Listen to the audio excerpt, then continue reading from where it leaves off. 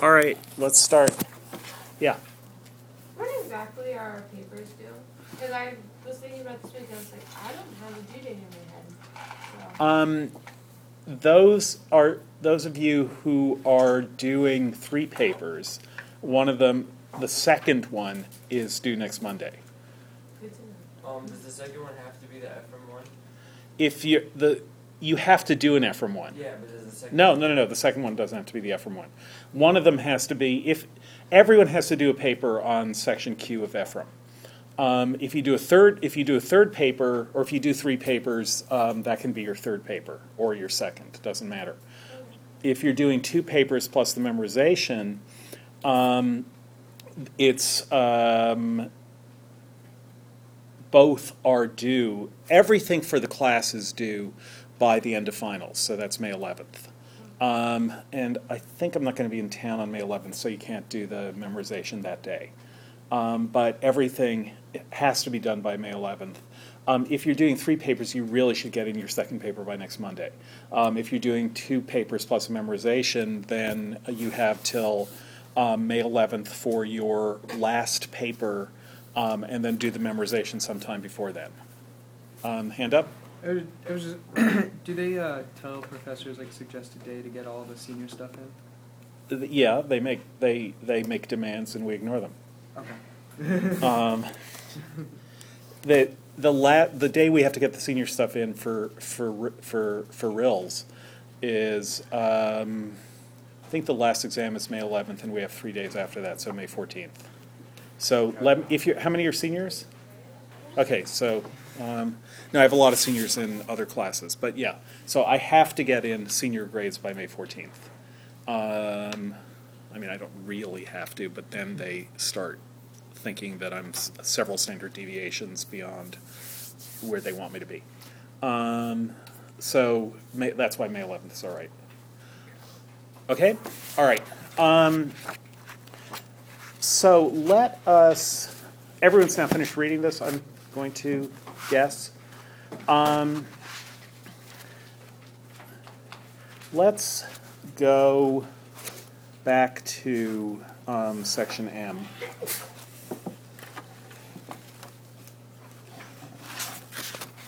And just get to the end of it.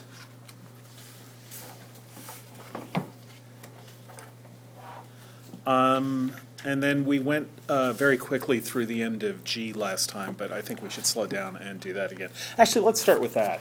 So remember, this is where Maya is can be seen laying down in flower Erzulie's heart emblem on the floor.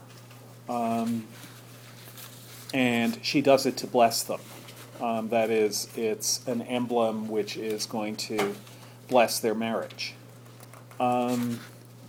And then it's the end of the season, it's September, things feel like they're winding down. One thing you can notice as you read through the book of Ephraim is how many indications there are. We've talked a little bit about how many indications there are of what year it is, but there are also many, many more indications of what time of year it is. There's a sense in which, on the one hand, we're looking over 18 or 20 years of their lives together. On the other hand, a lot of that gets mapped into the time of a single year. People remember Shakespeare's Sonnet 73? Anyone? You probably did it in high school. It's one of the 3 or 4 that tends to get done in high school if you do any Shakespeare sonnets. Sonnet 73. Actually, I believe it's LXXIII. That time of year thou mayst to me behold. Yeah, can you do it? Upon those boughs that shake against the cold, there bloom fires within the sweet sun. Can you go on? Okay, so is this familiar to people besides Isabel? Okay, it should be. It's one of the greats. So Shakespeare an old-ish man is talking to the young man with whom he's in love. And what he says to the young man is, "That time of year thou mayest in me behold, when yellow leaves or none or few do hang upon those boughs that shake against the cold, bare ruined choirs where late the sweet birds sang." So if you look at me, you can see what time of year? Fall. Autumn, yeah, late autumn.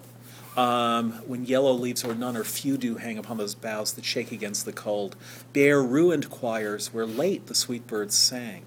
Then he goes on, "In me thou seest the closing of such day as after sunset fadeth in the west, which by and by black night doth take away, death's second self that seals up all in rest." So the second quatrain, you know that Shakespearean sonnets are 3 quatrains plus a couplet. You get 3 4-line stanzas and then a couplet that sums or turns or ironizes or does something to everything that's come before. So the first quatrain is that time of year. The second quatrain, "In me thou seest the closing of such day," you could put it as that time of day thou mayest in me behold. And then the third quatrain is, "In me thou seest the glowing of such fire, as on the ashes of his youth doth lie, as on the deathbed whereon it must expire, consumed by that which it was nourished by." So the third quatrain is not only the day is coming to an end, but the fire that's lit on this cold day in this late time of year is coming to an end. What's amazing about the sonnet is that Shakespeare is giving you 3 metaphors for old age, for its being late. But the metaphors are related to each other. That is, it's late in the year. That's a metaphor, as though lifetime is a year. The second quatrain is, it's late in the day, as though lifetime is a day. But the move from that metaphor from late in the year to late in the day is also showing you a narrowing down of the possibilities of time. That is, a lifetime has been reduced to a year in the first quatrain, but now in the second quatrain it's been reduced to a day, as though it's late in the day that the first quatrain gives you for where it is in the year. And then not only is it late in the day, but it's even later. The fire is burning out that was lit to warm you in that day late in the year. And then finally the last couplet is, "This thou perceivest, which makes thy love more strong, to love that well which thou must leave ere long." The sonnet comes to an end. His life comes to an end. So in the book of Ephraim, what you will see are many, many references to time of year. There are many different years that these times of year occur, but nevertheless, just as we go through the alphabet, we also go through the seasons. So now we have Maya returning. It's the end of the summer. Things are getting later in the year. Something in the sad end-of-season light remains unsaid because Hans has entered the room, and now we find out that JM, this is his last life, but DJ, well, another 2 or 3. John Clay, a beaming host, already plans the gala. And JM is sad about this.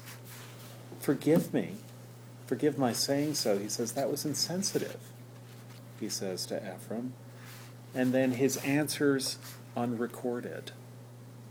"The cloud passed more quickly than the shade it cast." So whatever Ephraim said, they don't remember. Other stuff happened, but the shade of that cloud was there. The cloud passed more quickly than the shade it cast. What shade? The foreshadower of nothing. Didn't foreshadow anything, dearest heart, but the dim wish of lives to drift apart. So, that's a pretty sad summing up of erotic life, the dim wish of lives to drift apart. We have said that one thing that Ephraim stands for is survival after death, the idea that you could have many lives. And the idea of having many lives gives you characters like Rufus Farmington, that is, J.M. in his previous life, or Gopping Ann Simpson, 2 lives for someone whose third life will be as Wendell, at least the third life that we know of. DJ has had 34 lives already. His previous 34 lives ended either in the cradle or by violence, the gallows, or the knife. Why was this? You did not take to life. Now, however, 1 or 2, at most 3 lives more. So lives in general, if you see the word lives in the book of Ephraim in the plural, it tends to mean life after life of a single soul. A soul learning things in each or between each incarnation, and then back to the vacation of being in this world. Life after life of a single soul. But now it turns out that very deeply on some level, the plural word lives doesn't refer to my life and then my next life and then my next life. It refers to my life and DJ's life. A dim wish of lives to drift apart. It would be so much better if the end of one life, if the pluralization of lives just meant you went from one to the other and stayed there. But the dim wish of lives to drift apart, that's horizontal, you could say. Life after life, that's on some vertical axis through time.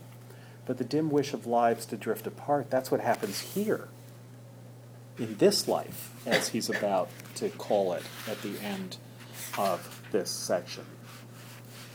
So, for shadow of nothing, dearest heart, but the dim wish of lives to drift apart, times we felt, and then we get back to the heart intricate as birdsong. Times we felt returning to this house together, separately back from somewhere, still in coat and muffler. So it's cold now. Coat and muffler. Turning up the thermostat while a slow eddying chill about our ankles all but purrs. Like Maya, Maisie the cat. The junk mail bristling. Ornaments in pairs. Gazing straight through us, dust-bitten, vindictive. Times we've felt a ghost of roughness underfoot. There it was, the Valentine that Maya, kneeling on our threshold, drew to bless us, of white meal sprinkled, then with rum and lit. Heart once intricate as birdsong, it hardened on the spot. So it's beautiful, it hardens, we get this beautiful emblem, but also this emblem which is becoming hard-hearted. Already hard-hearted. It hardened on the spot. A good thing that is going to inevitably be something other than that, because that's also part of the dim wish of lives to drift apart. Much come and go has blackened, pared the scabby curlicue down to smatterings, which even so promise to last this lifetime. That will do. And Ben was saying that will do, he was reading that will do as, well, at least one lifetime we have that together. And okay, that will do. But on the other hand, no, it won't do. That's what he's just said, that it won't do. And if now it will do, if that's enough, if that's all he can hope for is the one lifetime, then he's not going to say anymore, that will do. I'm not going to say any more about this. The level of refusal to go further into this shadowy world, the dim wish of lives to drift apart, is pretty strong here. So now, if you get back to section M, here's Maya. She has her dream. They talk to Ephraim about it. Maya has met him, and she makes that movie, which I'm going to pretend I believe you've watched. Did you watch it? What did you think? Very odd and sort of incomprehensible. And incomprehensible, yeah. That she's an experimental filmmaker. But does it help? Does it help to know what she saw in Ephraim's world? Yeah. All right. So then we get this last reflective paragraph. How were they to be kept down on the farm? Those bumpkin seers. So who are the bumpkin seers? Sorry, Mary? Sorry, this is the end of section M, the last verse paragraph in M. How were they to be kept down on the farm? What's that a reference to? Anyone know? Have you ever heard that phrase? How are they going to keep you down on the farm? Really? No one's heard that? Vaguely familiar? Not even vaguely? You're just giving the vaguely familiar look, even though it's not. I keep thinking of Grapes of Wrath. Yeah, well, sort of. So it was actually a song and then a kind of saying after World War II, which is, how are you going to keep us down on the farm, or how are you going to keep them down on the farm now that they've seen Paris? So the idea is that all these American soldiers have gone to Paris in World War II. They've liberated Europe, and now they're supposed to return to their farms at a time when agriculture was something like 100 times as many people worked in agriculture at the end of World War II, or maybe it was at the end of World War I, than do now. Huge. It was, I think, the largest sector of the American workforce was agriculture. Absolutely not true now with mechanized farming, factory farms, as Merrill himself will point out later. But that's where labor was. And then the question was, is there going to be a revolution? Here people have seen Paris, and are they really going to go back to Nebraska or to Kansas after that? The Wizard of Oz is a little bit about that also, even though it precedes this, but I have a feeling we're not in Kansas anymore. So it's a very famous song. I'm sure Wikipedia has an actual entry on it. How are you going to keep? So the song is, how are you going to keep them down on the farm now that they've seen Paris? That's what Merrill is alluding to here. How were they to be kept down on the farm? Those bumpkin seers. So the farm is our world. Those bumpkin seers. Who are the bumpkin seers? People know what a bumpkin is? Country bumpkin. A country bumpkin. So what's country bumpkin? What resonances does it have for you? Well, I mean, it kind of means somebody that's like a little backwater. Yeah. Like Kind of uneducated and kind of crude and unsophisticated. Yeah. So backwater is probably the best word for it. So yeah, how are they to be kept down on the farm? Those bumpkin seers, now that they had seen Paris, the Piraeus, paradise. So how did they see paradise, those bumpkin seers?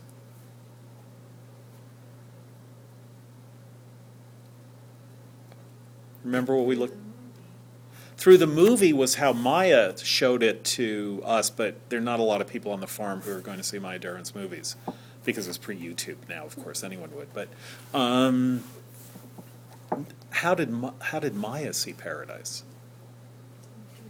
Yeah, and why did she dream of paradise? It came into her body for a while.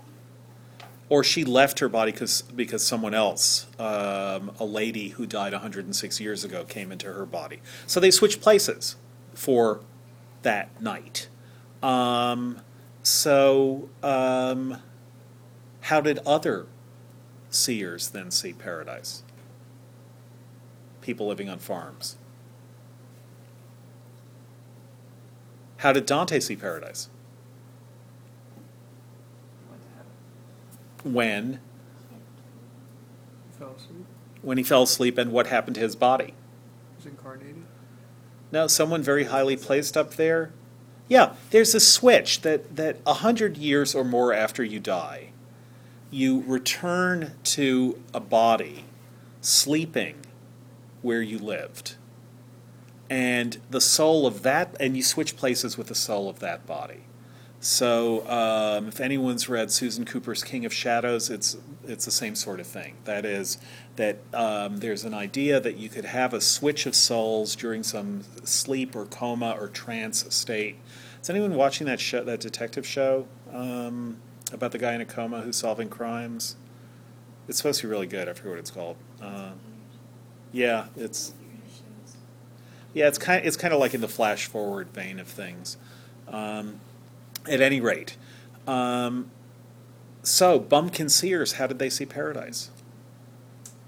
Switched. Yeah, they went to sleep one night on the farm, and some person who died over 100 years ago comes and takes over their body, and they see paradise. Did they see Ephraim in 1930s evening clothes? Maybe. Probably not, because we are correct in styles the dreamer knows. And they probably don't know 1930s evening clothes style, but maybe they do from watching movies.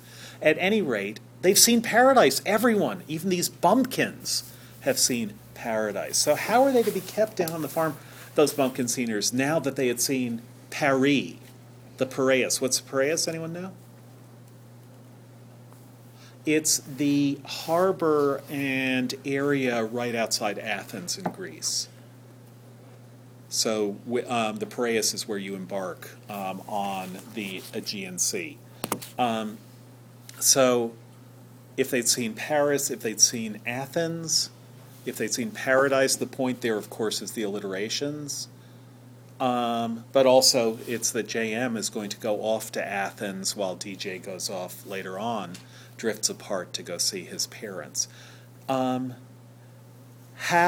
were they to be kept down on the farm now that they had seen Paris and paradise, now that they had gleaned from nightclub ultraviolet the glint of teeth, jeans flexing white as fire, a cleavage's firm shade haltered in pearl?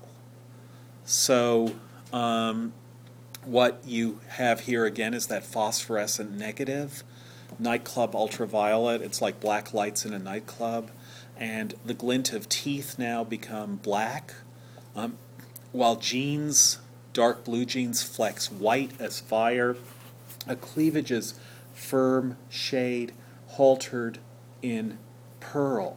So what's imagine an evening gown, and imagine seeing the whiteness of the skin of a white person now turned dark, and the shadow in the cleavage turned to pearl, to the look of pearl turned white.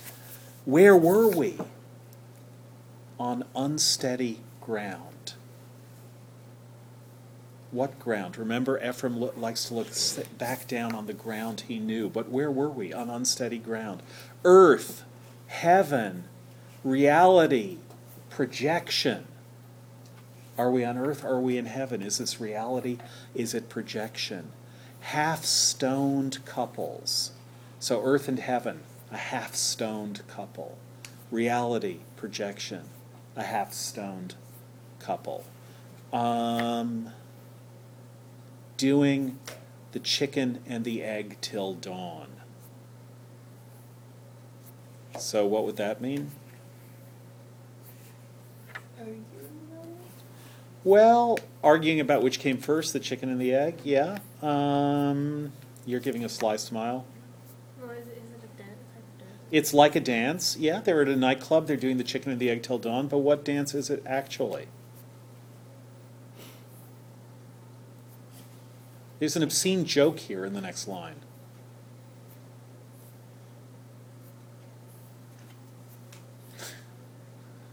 You're smiling. Do you want to say it? No. Does anyone? I mean, which came first? Yes! half-stone couples doing the chicken and the egg till dawn. Which came first? I think there's a Gary Larson cartoon where the chicken is saying to the egg, "You always come first."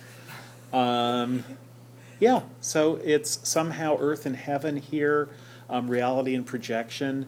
They're having a kind of sex with each other. It is, of course, the question, which is first? Is earth before heaven, which would mean that heaven is a projection of earth, something that burns in our skulls, or is heaven before earth? Is that the reality? So that's the question. Is Ephraim our creation, or are we the creation of the heaven that Ephraim now lives in? Half-stone couples doing the chicken and the egg till dawn, which came first, and would two never come together? Sleep then in each other's arms above the stables rich with dung and hay. There again, it's, can't there just be love, you could say, on this world, in this world? Notice how the obscene, dirty pun modulates into what follows it. Just sleeping together, happy, above the stables of this earth, rich with dung and hay. Our senses hurt. So much was still undone. So many questions would remain unuttered. Often on either pillow, tossed ahead in heat for this or that conceptual milkmaid, hired to elevate the chore, infect the groom, and drive the old gray mare straight off her rocker. So there's a lot of stuff packed in here. You all know the song, The Old Gray Mare? You know it? Yeah. Care to sing it? The old gray mare just ain't what she used to be. Ain't what she used to be. Ain't what she used to be. Good, yeah. Not familiar to people? It's one of those nursery rhyme songs. The old gray mare, she ain't what she used to be. So that on either pillow, that means DJ and JM's pillow, tossed ahead, so they're having trouble sleeping. They're not just sleeping in each other's arms. They're on the farm, notice, that the farm is earth. Here they are, sleeping above the stables rich with dung and hay. That's on the farm of earth. But their heads are tossing because they're thinking about the milkmaid. Again, this is all very standard. That is, the crotchety old farmer is thinking about the milkmaid and not his wife who's lying next to him. So this is a metaphorical milkmaid, a conceptual milkmaid. They're thinking about other stuff than simply being together and in love. For the two of them, the conceptual milkmaid is art in some way. So the conceptual milkmaid hired to elevate the chore, make all of this not just the drudgery of farm work, but to give it some interest, to give farm work some interest. Infect the groom, that is, have some sort of sexual relation with another one of the farm workers, and drive the old gray mare straight off her rocker. And so he's now explains what this means. Often, having seen a film of Maya's, read a page of Dante, nothing was for it but to rise and shine, not in the fields, God knew, so not to do real farm work, or in blue air, not to rise up to heaven. So neither to do real labor in the real world, nor to go to this heaven, which really is mythological. So it's time to rise and shine, not in the fields, God knew, or in blue air, but through the spectacles put on to focus that one surface to be truly scratched, a new day's quota of short-sighted prose. So he's trying to write the novel. And that's, he will read a page of Dante or see a film of Maya's, and what he will want to do is right. That's all. That's the only truth there is the truth of writing. So he says exactly halfway through the book of Ephraim at the end of section M. And so the next part is going to be notes for the ill-starred novel. And now we get some notes for the novel. But let's go back now, first of all, to something very crucial that we just skipped in A.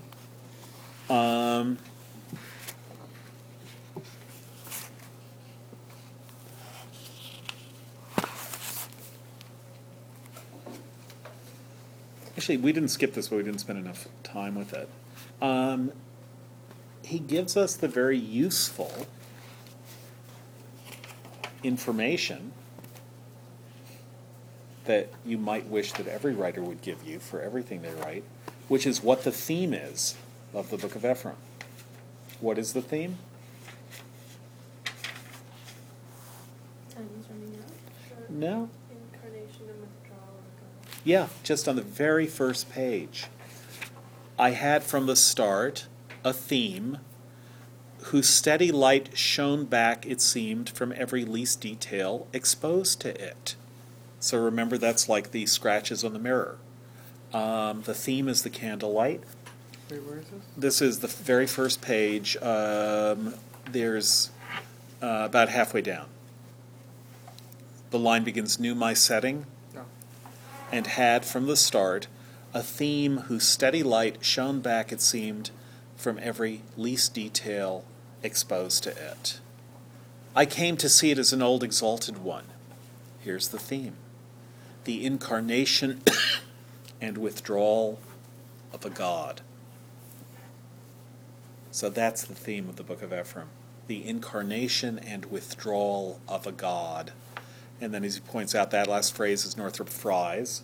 Northrop Frye was one of the great 20th century critics. He taught at the University of Toronto. Do you know him? You're smiling. Very famous for a book called Fearful Symmetry, was his first book, and it was about Blake.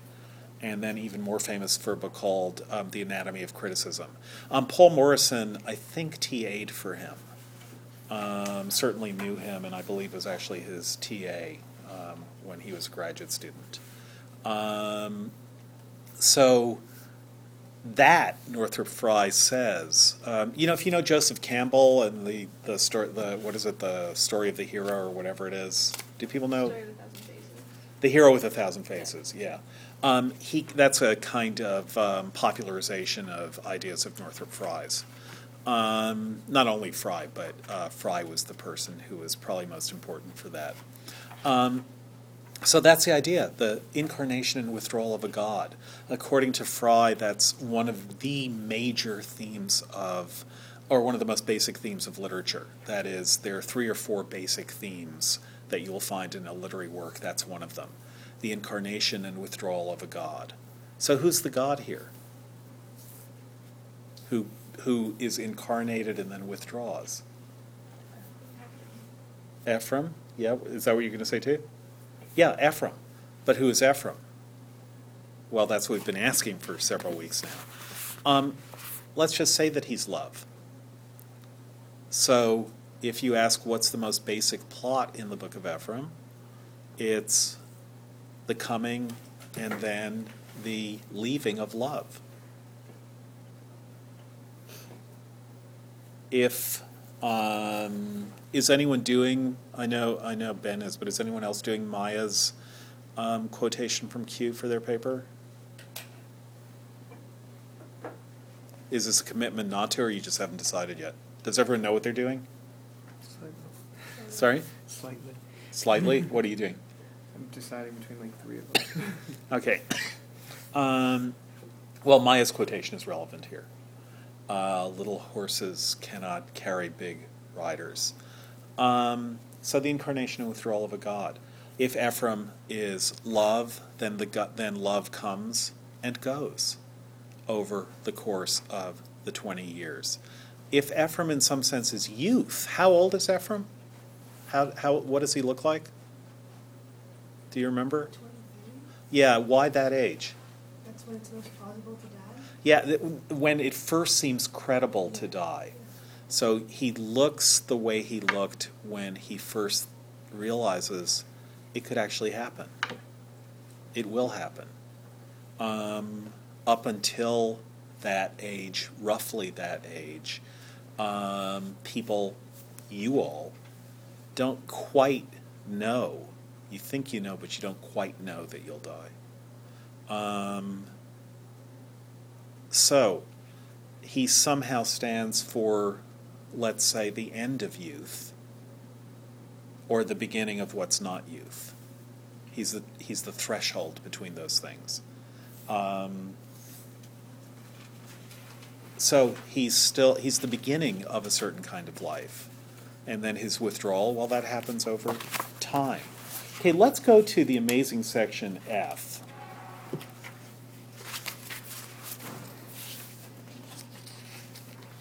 In the past, lots of people have taken this as one of the things they've memorized, just to mention. If you want to do two, which is a way of saying if you want to do 2 letters from the Book of Ephraim, that would be fine too. So flash forward, April 1st in Purgatory, Oklahoma. The joke being... You laughed? Yeah, it's funny. Why? It's not purgatory. Yeah. Like he hasn't died. He's just Yes, in Oklahoma. right. Yeah, which could be worse. Yeah. Anyone from Oklahoma? Good. So there is no Purgatory, Oklahoma. There actually is a Truth or Consequences, New Mexico, but there is no Purgatory, Oklahoma. But Tamerlane is a real person. So flash forward, April 1st in Purgatory, Oklahoma. Why April 1st? April Fool's Day. Yeah, so there's going to be a little bit of jokiness here. Young Tamerlane takes me calling on his chimpanzees. So why does Tamerlane have chimpanzees? Do you remember? In Purgatory, Oklahoma, of all places? It's not like we're in, Kenya or something.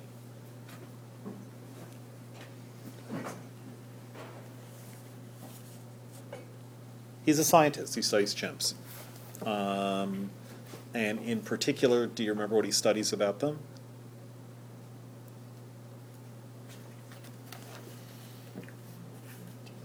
The same sort of thing that our own Irene Pepperberg studies in parrots? Talking. Yeah. No way, really? Yes, way. Do people know who Nim Chimpsky is? Like Noam Chomsky? Yeah, but there's a chimp named Nim Chimpsky. Isn't it? Yeah, so the idea is Nim Chimpsky is one of the chimps taught sign language, which Noam Chomsky thinks chimps can't have language, but Nim Chimpsky seems to think that they can. So, flash forward, April 1st in Purgatory, Oklahoma. Young Tamerlane takes me calling on his chimpanzees. Raw earth reds and sky blues. Yet, where we've paused to catch our breath, the lake, small and unrippling, bleaches to opaque cafe au lait daguerreotype the world it doubles. So, just quickly paraphrase that. The lake reflects, but in a not perfect way, kind of soft way. Yeah, it bleaches what it's reflecting, so it doesn't reflect it with all its colors. It's kind of muddy, so it's a cafe au lait daguerreotype. What's a daguerreotype, anyone? Old photo on glass. So the first photos, or the first really good photos, were done on glass. You could actually only have one of them. Photos were unique objects. But daguerreotypes, if you ever see a show of daguerreotypes, you should actually go see it, because they're exquisitely detailed. They're the best mid-19th century photos you can find. Their fineness their extreme high definition. Of a kind that you don't think of photographs achieving until the 20th century. And they're kind of sepia. The color in daguerreotypes is kind of sepia. So this is like all the other mirrors or surfaces of water that act as mirrors in the Book of Ephraim. Remember, they go swimming in the sound, and they don't realize that Ephraim can see them there, because any reflecting surface would do. And they're embarrassed when he praises both our bodies and our wits, because he's seen them swimming naked in Long Island Sound. So now, here's another lake, which doubles the world. Stump and grassy hummock, hut, ramshackle dock, poor furniture of Miranda's island. So where's the island? In the lake. And who is Miranda? A chimpanzee, yes. And who else is Miranda? Why is this chimp on an island named Miranda? Shakespeareans. In the Tempest, that's the girl's name. Yeah. The young girl in The Tempest is named Miranda. Yeah. It's also a good name for a smart chimp because it means must be seen. Must be seen? Yeah. Yeah, nice. Because Amanda Yeah. means must be loved. Right. Good. Yeah. To be seen, must be admired even. Yeah. It's almost an anagram for admired. But yeah, must be looked at. Must be wondered at. So a miracle is something that you see and wonder at. It's not just seeing. In current Spanish, it would just mean look, but it's like, whoa, look. If you hear someone saying, mira, that means, look at that. So, yeah, worth looking at. Must be looked at. So, yeah, a good name. So Miranda is on the island in The Tempest. Later in Section X, there's and in Section V, there's a painting that J.M. spends some time on. Do you remember what painting it is? By Giorgione in the Accademia in Venice. I'll try and pull it up next time. It's the painting called La Tempesta. And it's one of only a couple of paintings known to be by Giorgione. And it's a really fantastic painting. And it's what J.M. goes to see in Venice. And he sees all these couples, not half-stoned this time, who themselves have gone to see the painting. Do you remember what happens in their teacup? There's a tempest in our teacup, which Gopping Simpson wastes his time at, the tempest in our cup. So, do you know where the word tempest comes from? Or temperature? What its root meaning is? Heat. No. Time. Yes. Yeah, as in temporal or temporary. So when you say in French, quel temps fait-il? What does that mean? Well, it literally means what's the weather, but it's kind of weather thought of as time of day or time of year or time of season. So it's idiomatic in French for what's the weather. But the idea of weather and the idea of time go together, and they go together in their root meaning. So the tempest is also the tempest of time. So here's Miranda on her island. She is sitting huddled back to us in the one tall dead tree. Only when Bruno, gibbering, thumps the dirt does she turn round. So who's Bruno? Another chimp. A little bit less delicate in his sensibilities, since he's gibbering and thumping the dirt.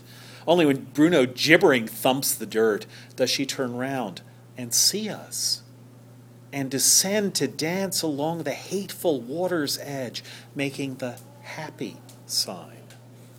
Why is the water hateful? Because it separates. Yeah, and chimps can't swim.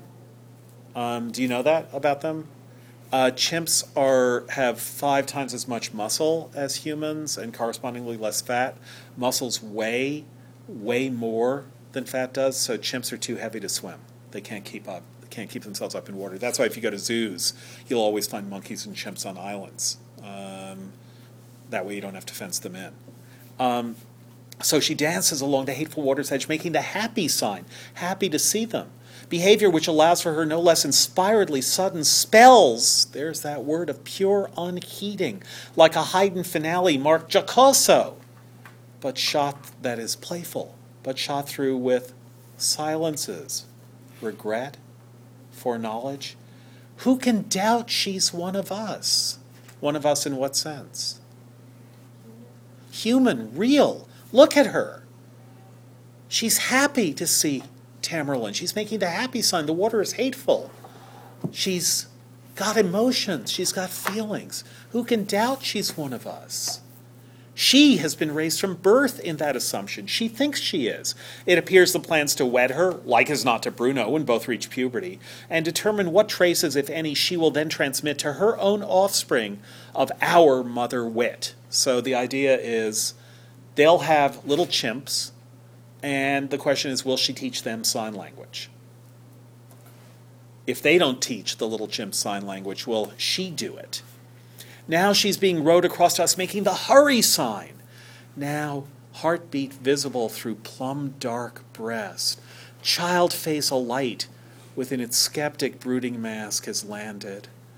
Up the low red clay brow scrambles, flinging her whole weight as Tamerlane's features disappear into one great open-jawed kiss that threatens to go on and on. I'll watch a film of when they made if I can stand it, he will say at lunch. But for her manners. So she's so happy to see him. This is his version of a child. Here I stand, friend of her friend, whom she must either love or overlook or maul. What could be more simple in deciding about a person? Love, overlook, or maul? Here is her hand, reaching out for me in its charcoal glove, scuffed and wrinkled. Myself taken in before I know it by uncritical eyes, unlike the moment, because the moment is critical.